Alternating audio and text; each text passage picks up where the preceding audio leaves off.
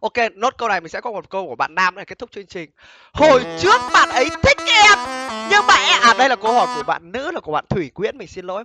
Hồi trước là bạn ấy thích em, nhưng mà em lại không thích lại. Giờ bạn ấy hết thích em rồi, nhưng mà em lại thích bạn ấy thì phải làm sao hả anh? Chảnh chó!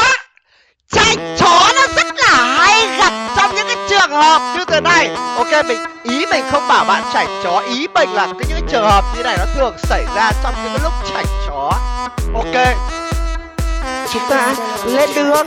Chảnh chó! Oxy zone, Russell zone. Chảnh chó! Best friend zone, partner zone. Chảnh chó! Uncle zone, granddad zone. Chảnh chó! Chạy đi, quên đi cái mũi mình đi nhớ. Rất là nhiều trường hợp khi mà nam thích nữ quan tâm, chia sẻ, gắn bó, thì nữ kiểu cuộc sống của bố đang rất là thoải mái, hiểu không? Không cần mày đâu. Tránh xa cuộc sống của bạn đi. Ôi, cuộc sống thật là thoải mái, thật là dễ chịu. Không cần đâu. Ý sai. Thế xong rồi mà đến khi người ta đi, người ta không cần mình nữa, bố không cần mày nữa, thì bắt đầu ôi đêm thì nhung nhớ lại những cái giây phút đấy. Người ấy nhắn tin hỏi thăm xem mọi thứ như thế nào. Ôi trời ơi, hôm nay em ăn gì chưa? Em ăn rồi nhưng mà em vẫn mệt lắm, em hơi đau đầu, nhưng mà chưa ai mua thuốc cho em cả. Ngày hôm nay á, em đi ra đường là hơi bị nhức đầu một tí thôi, chắc là trúng gió ấy mà. Chúng ta lên đường. Chảnh chó! Oxy zone, Russell zone. Chảnh chó! Best friend zone, partner zone. Chảnh chó! Uncle zone, granddad zone. Chảnh chó!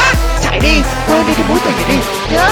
Cậu ơi, cậu có quà ở chỗ ABC XYZ gì đấy cho cậu nè, một quà thiệt là to nhá.